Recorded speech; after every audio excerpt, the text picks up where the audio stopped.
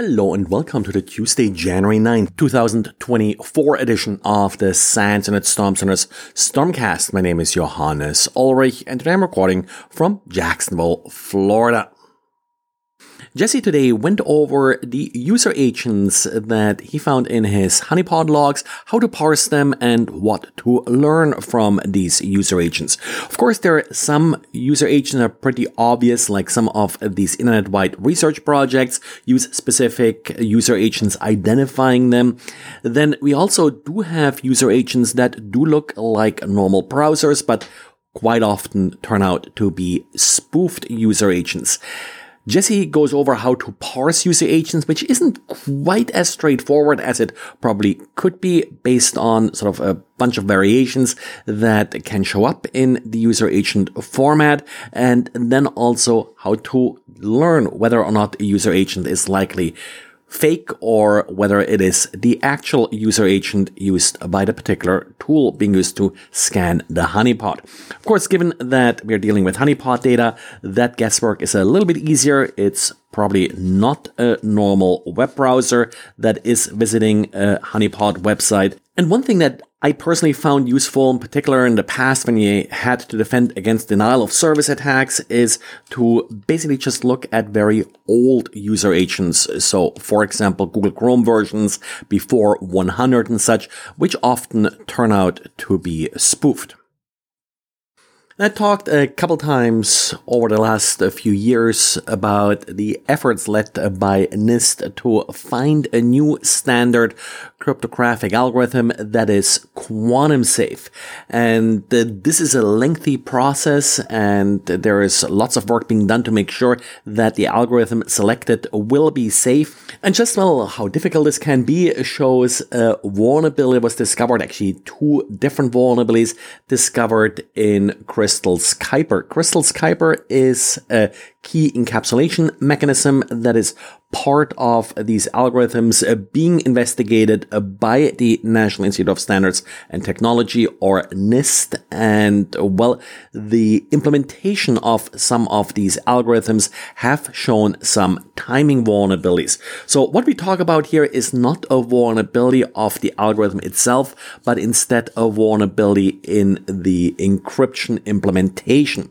And the problem here is actually quite common for many ciphers, has happened in many implementations before.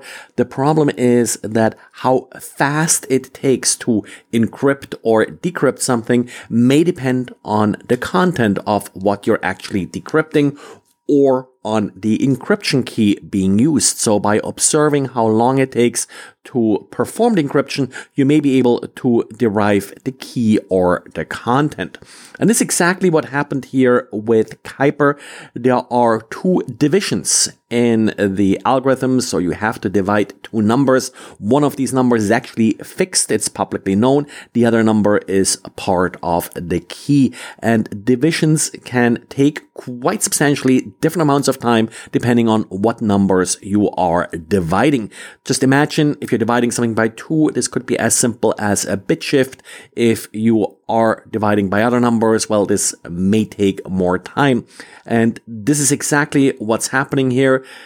Patches are on the way for affected implementations, and there is now a web page that also has some more details and proof of concept code. Apparently, it can take only 2 out of 3 attempts to actually observe the encryption operation with identical keys to then figure out what the key is.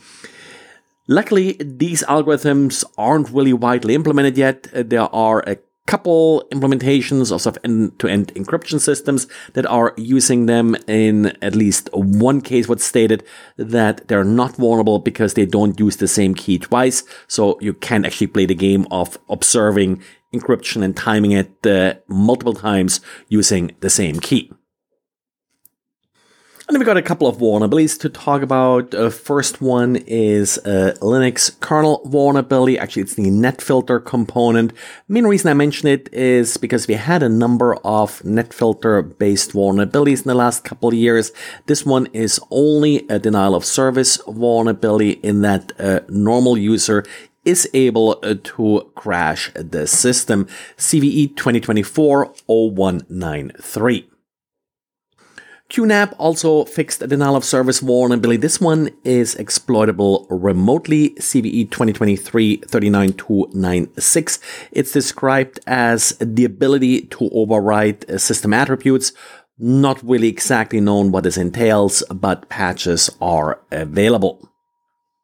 And lastly, and probably most important vulnerability here, is a remote code execution vulnerability in CACD, the graphic display system. So that's definitely something that you do want to patch. If you have one of these servers publicly exposed, it's a SQL injection vulnerability.